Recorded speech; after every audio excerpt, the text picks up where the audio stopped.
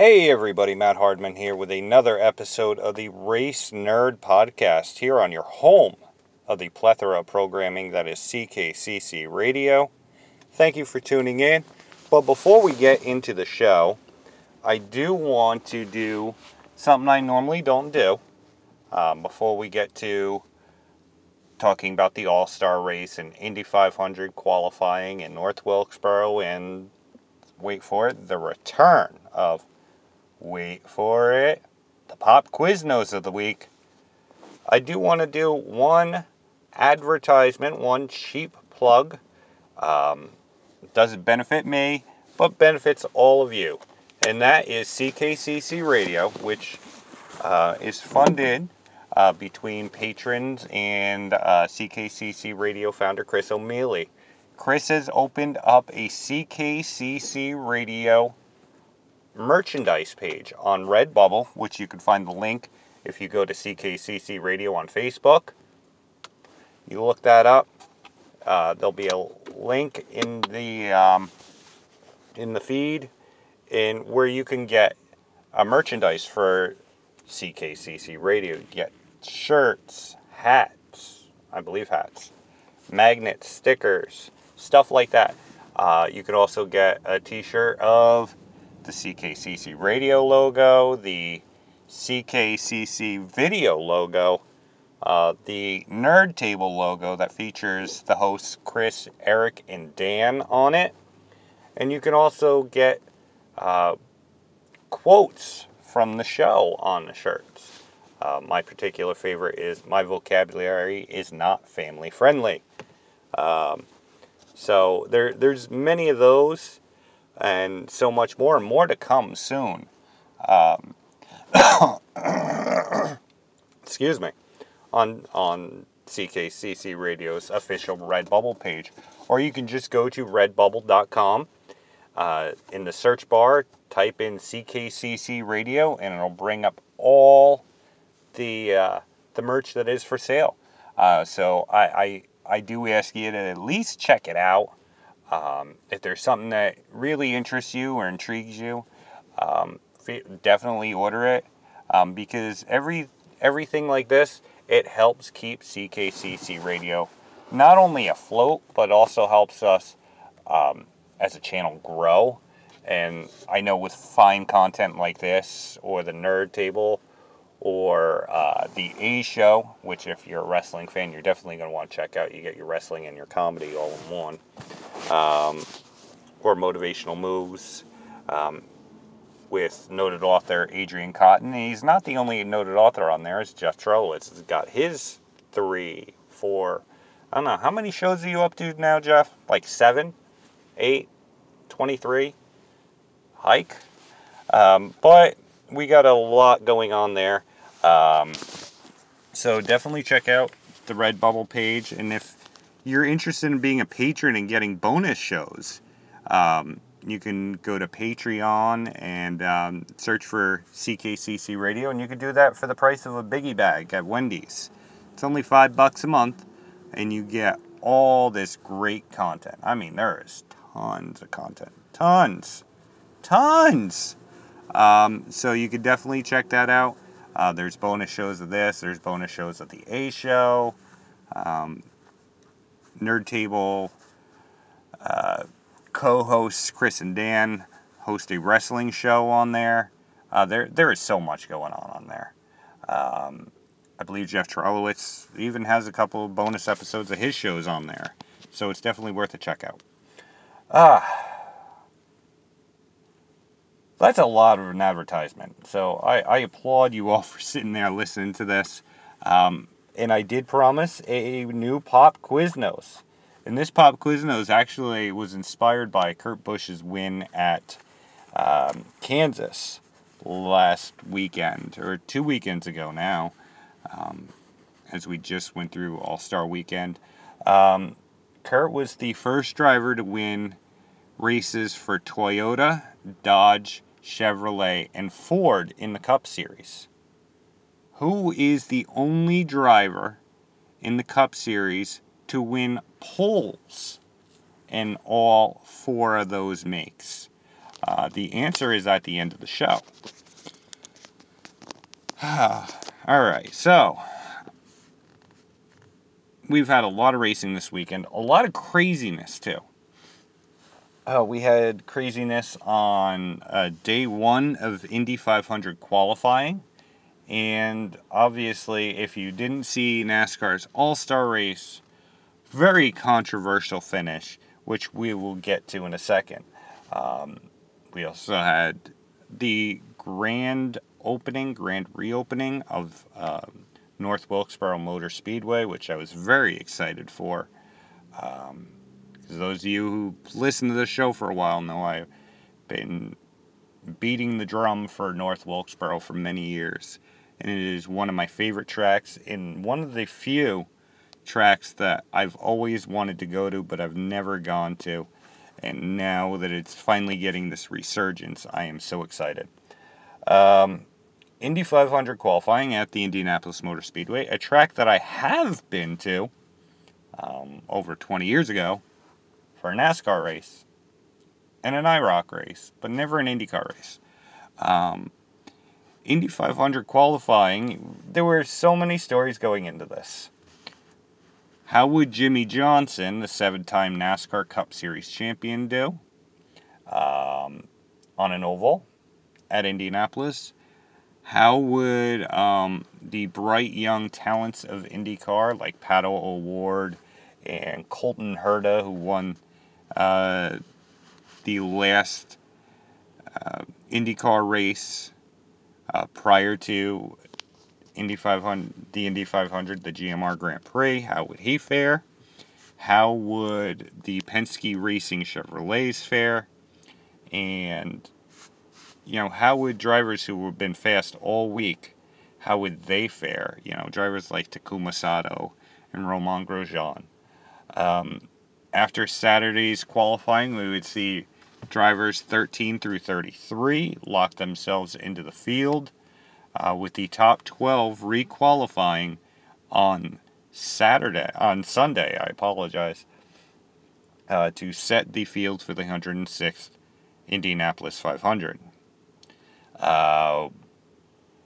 There was a lot of craziness with this, as Colton Herta would lose a motor just before taking his green flag lap for his 4 laps that would determine his qualifying spot.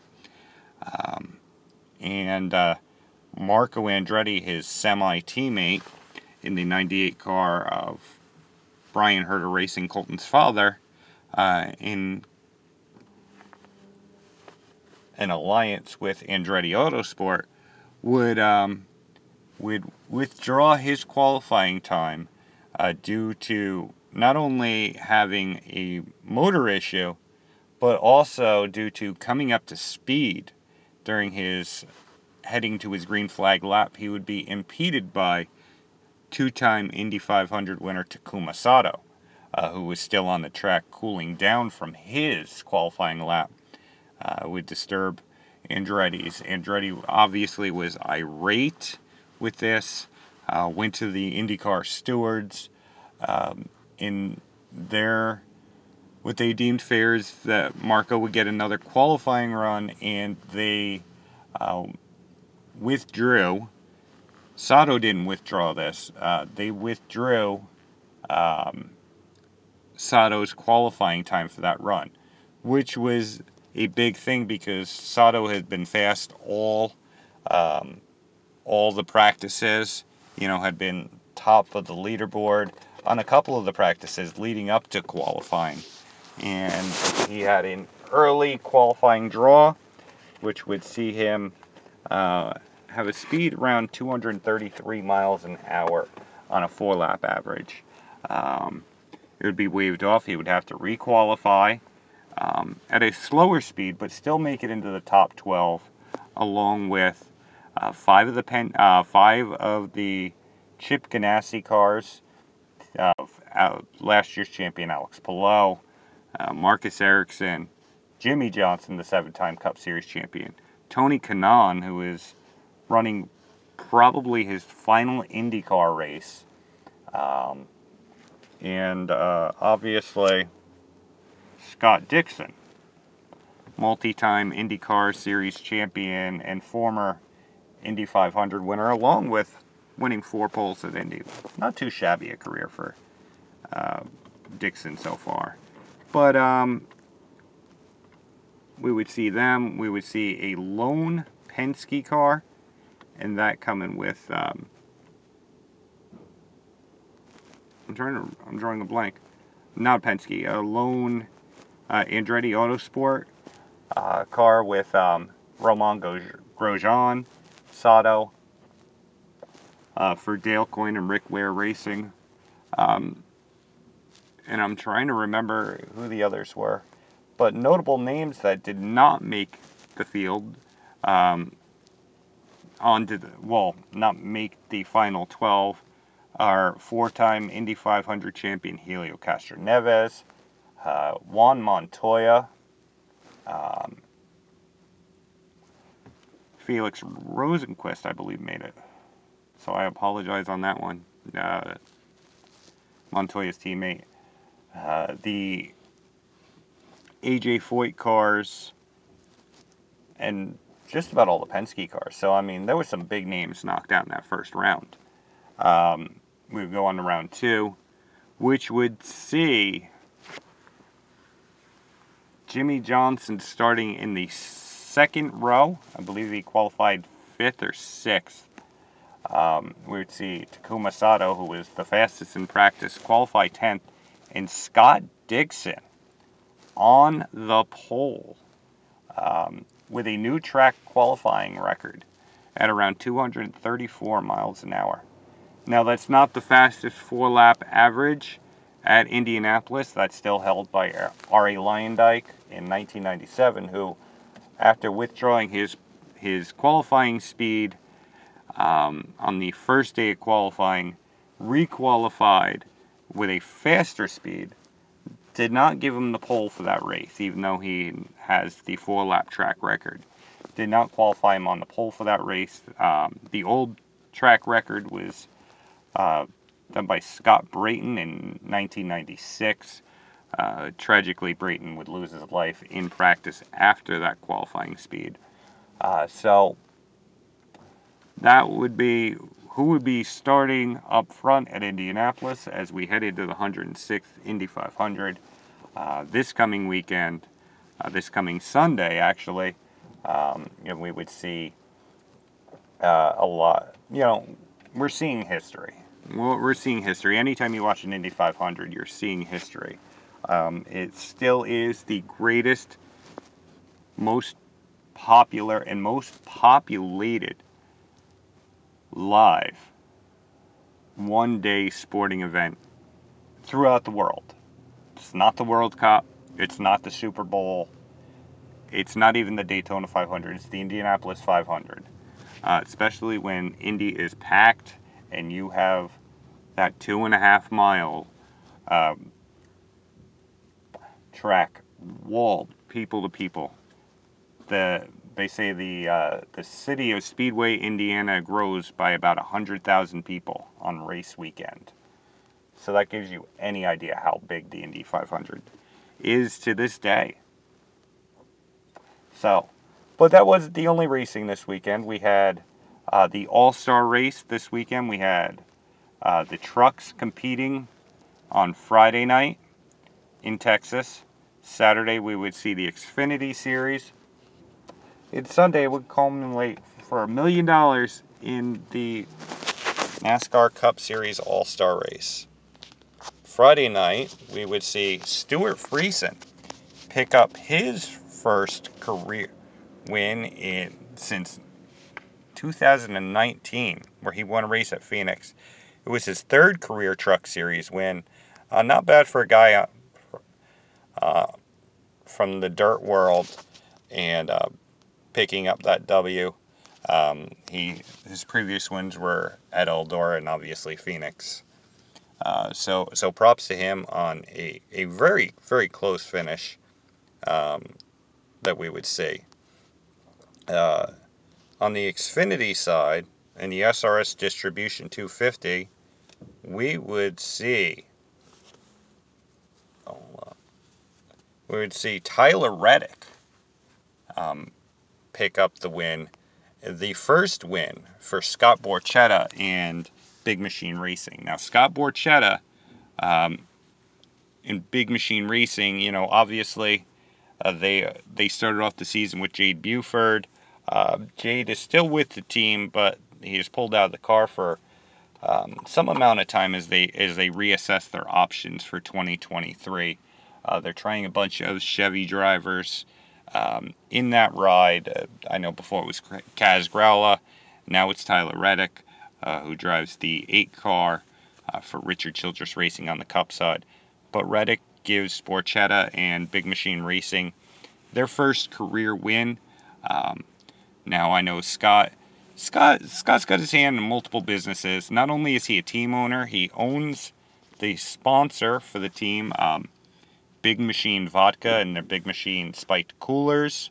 But he is a former racer himself in the Nashville area. Had actually raced in, I believe it was this NASCAR Southeast Series in the late 90s, early 2000s. And he is the owner of Big Machine Records, which is a big-time record label. They had Taylor Swift on with them at one point, I believe. Tim McGraw is with them. So they're kind of taking a page out of the old Mike Curb handbook on that. And it was really good to see that, to see them, because I know Scott and Big Machine have been really involved in promoting NASCAR and promoting racing. They were the sponsor for the Big Machine Vodka 400, the last actual Brickyard 400 on the oval before they went to the Cup Series racing on the road course at Indy, which I don't know if is much better than the IndyCar, than the oval, but to me it's all the same. It's still racing at Indy. It's still pretty special. Then we move on to Sunday. Sunday we would see the Open, where we would have 3 drivers qualify on their 3-lap segments into the Open field. Then we would have the big race for $1 million with that. So this one, it wasn't controversial. It wasn't crazy until the end. In the qualifying, we would see Ricky Stenhouse and Daniel Suarez, and I'm drawing a blank on the last driver to make it in on that. Give me 1 second, and we'll look that up.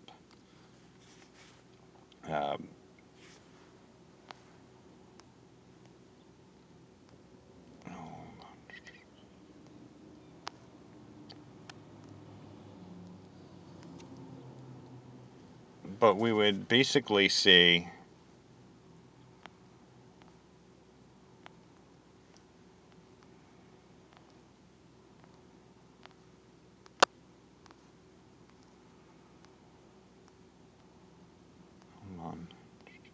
bear with me just 1 sec. We'd see Eric Jones win the fan vote.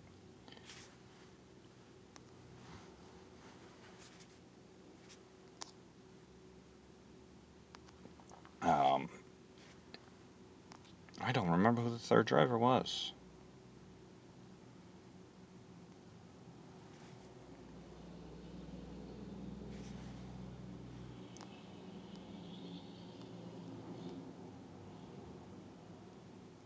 Was it Eric Jones won the fan vote? Ricky Stenhouse won the first one, and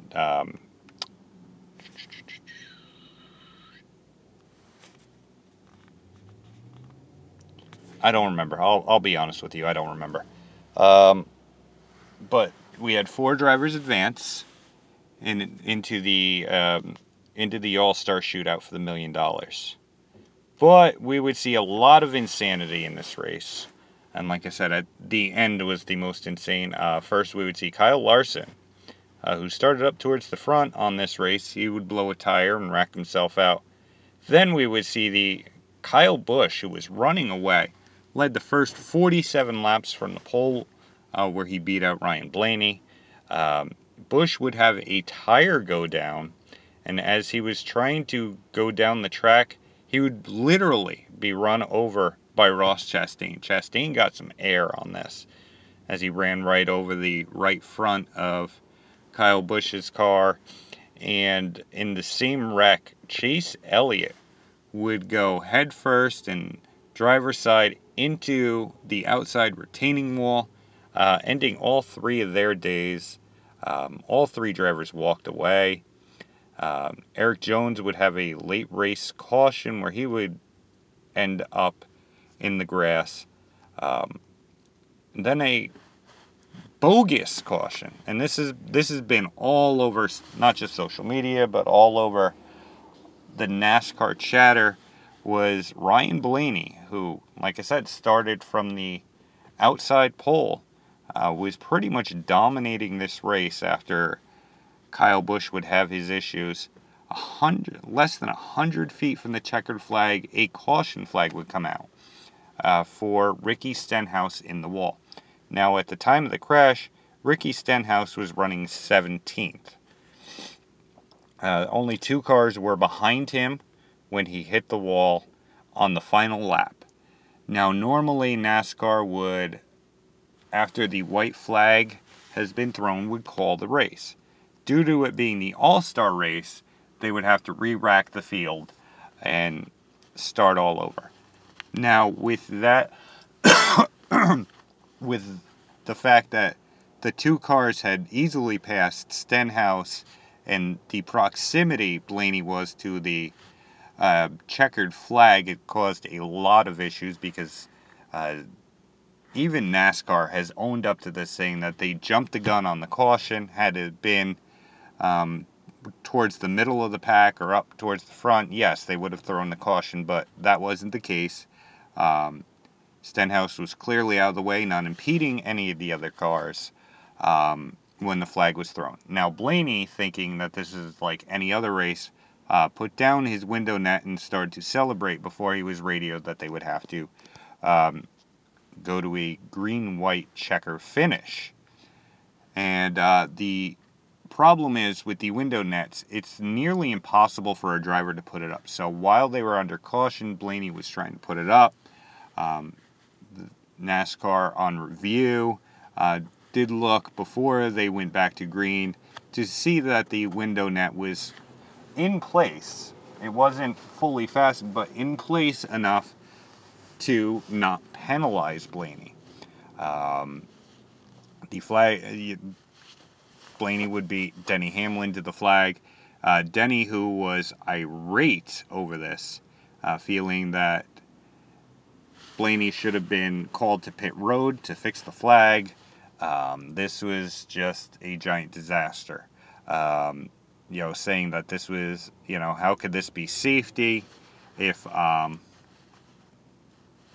a safety issue, but they don't call it when, as the example he used, if he had hit Blaney in that window not being fully fastened, that there could have been dangerous circumstances. I get his thing, but let's put it this way: Denny wasn't gonna win this argument, and certainly not win in the court of public opinion, especially if he had won the race due to Ryan being called to pit road. Ryan was not called to pit road, which was a good thing. His win stands, and Ryan Blaney picks up $1 million and his first All-Star win. And I know this is, it's been all over that.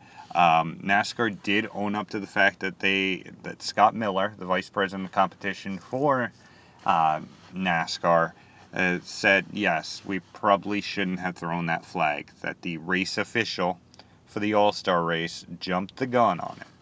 And basically, I think they kind of gave Ryan Blaney a freebie because they knew they had screwed up.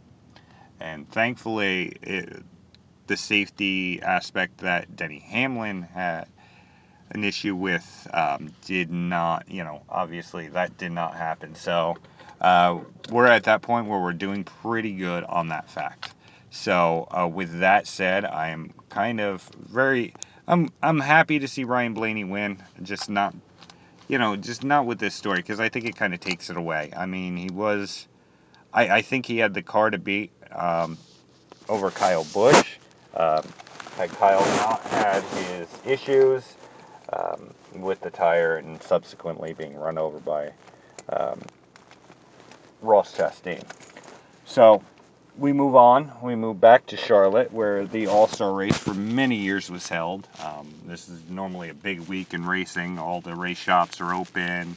Everything's open. There's a lot going on in the Charlotte area where many of the teams are based out of. So we'll have the 3 days of racing. The trucks will race on Friday night in the North Carolina Lottery 200.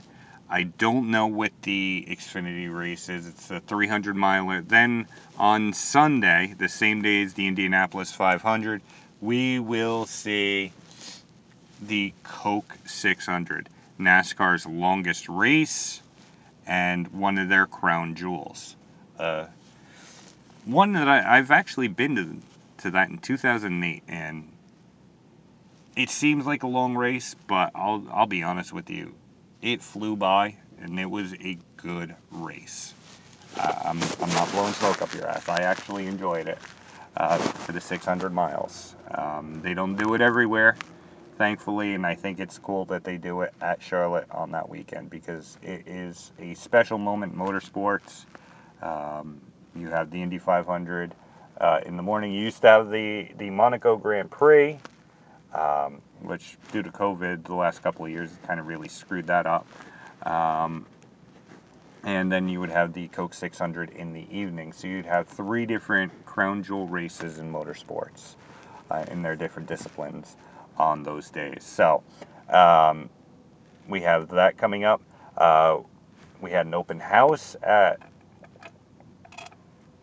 North Wilkesboro, and those of you who know, I'm a huge proponent to North Wilkesboro being up in racing. As they start racing in July, they will have races in July. A lot of grassroots racing. They'll be running some modifieds there, and Bobby Labonte will be running the modifieds there on the pavement, and later in the season on the dirt at North Wilkesboro that they will be putting down as they look towards even more renovations in 2023. And I'll be honest with you, the track's not all there. They did a lot of work so far on the track surfacing. It looks good. The amenities are getting there. But it's just good for people to actually be out and visiting the track. For many years, since 1996, the track's been pretty much locked and gated to keep anybody other than, a certain handful of people to, from going on it, going and seeing the condition it's in. It really was in a sad shape, and now it's getting better, and I'm really excited for it. So, we'll move on, because there's a couple quick things I just want to talk about. M&M Mars will be sponsoring the Mars Appreciation 300 at Pocono Raceway.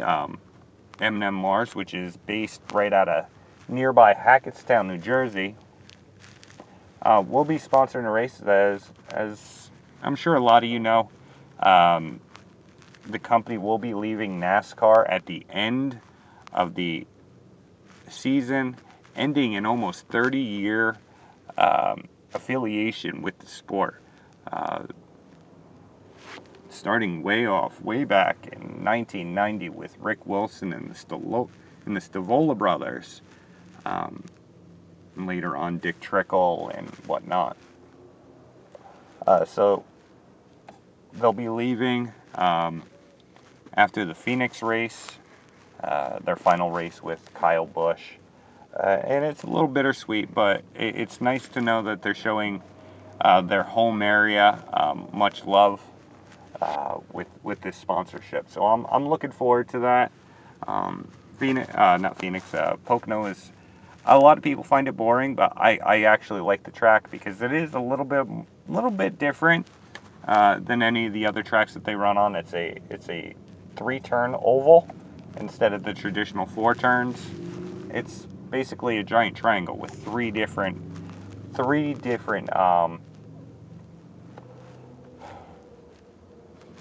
turns and whatnot. So I'm really excited for that.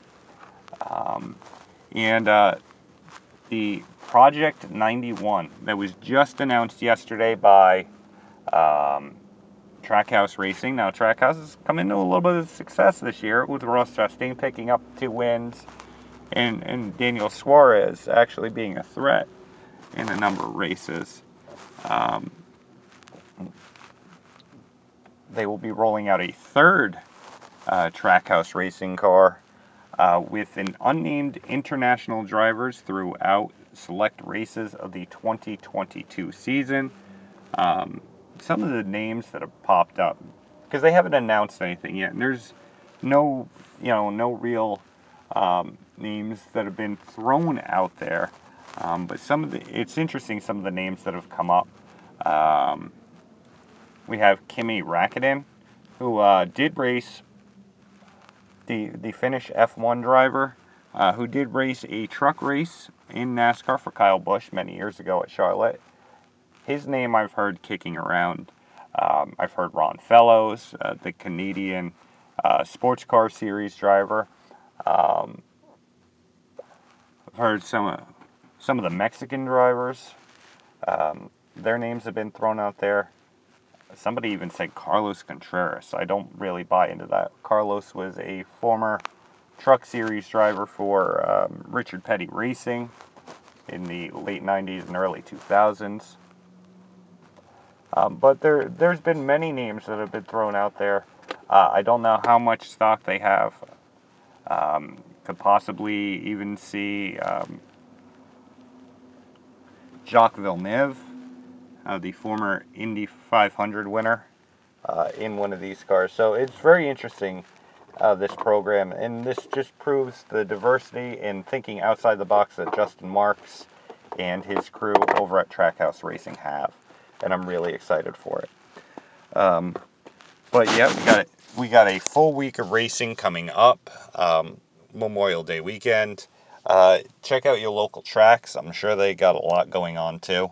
And one last bit of business. We do have a Pop Quiznos this week, and this week's Pop Quiznos is while Kurt Busch was the first driver to win races with Toyota, Ford, Chevrolet, and Dodge, who was the first and only pole winner to win poles for those 4 makes, and that is none other than Kasey Kahne.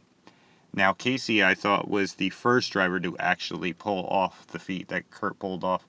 Turns out Kasey, while running for Richard Petty Motorsports and the Gillette Evernham Petty team that eventually became Richard Petty Motorsports and later on part of Petty GMS, if you really think about their history. He'd won poles, but not won races driving the Ford for them.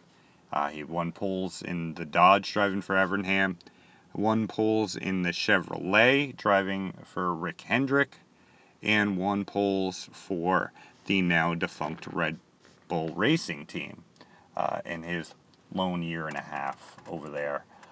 So I thought that was a cool little note, and I guess that makes Kurt being the only driver to do that even more impressive, even adding to his already stellar Hall of Fame career. So until next week, where I'm probably going to have, still coming off that full racing weekend high. Until next week, I'm Matt Hardman, and I will see you at the track.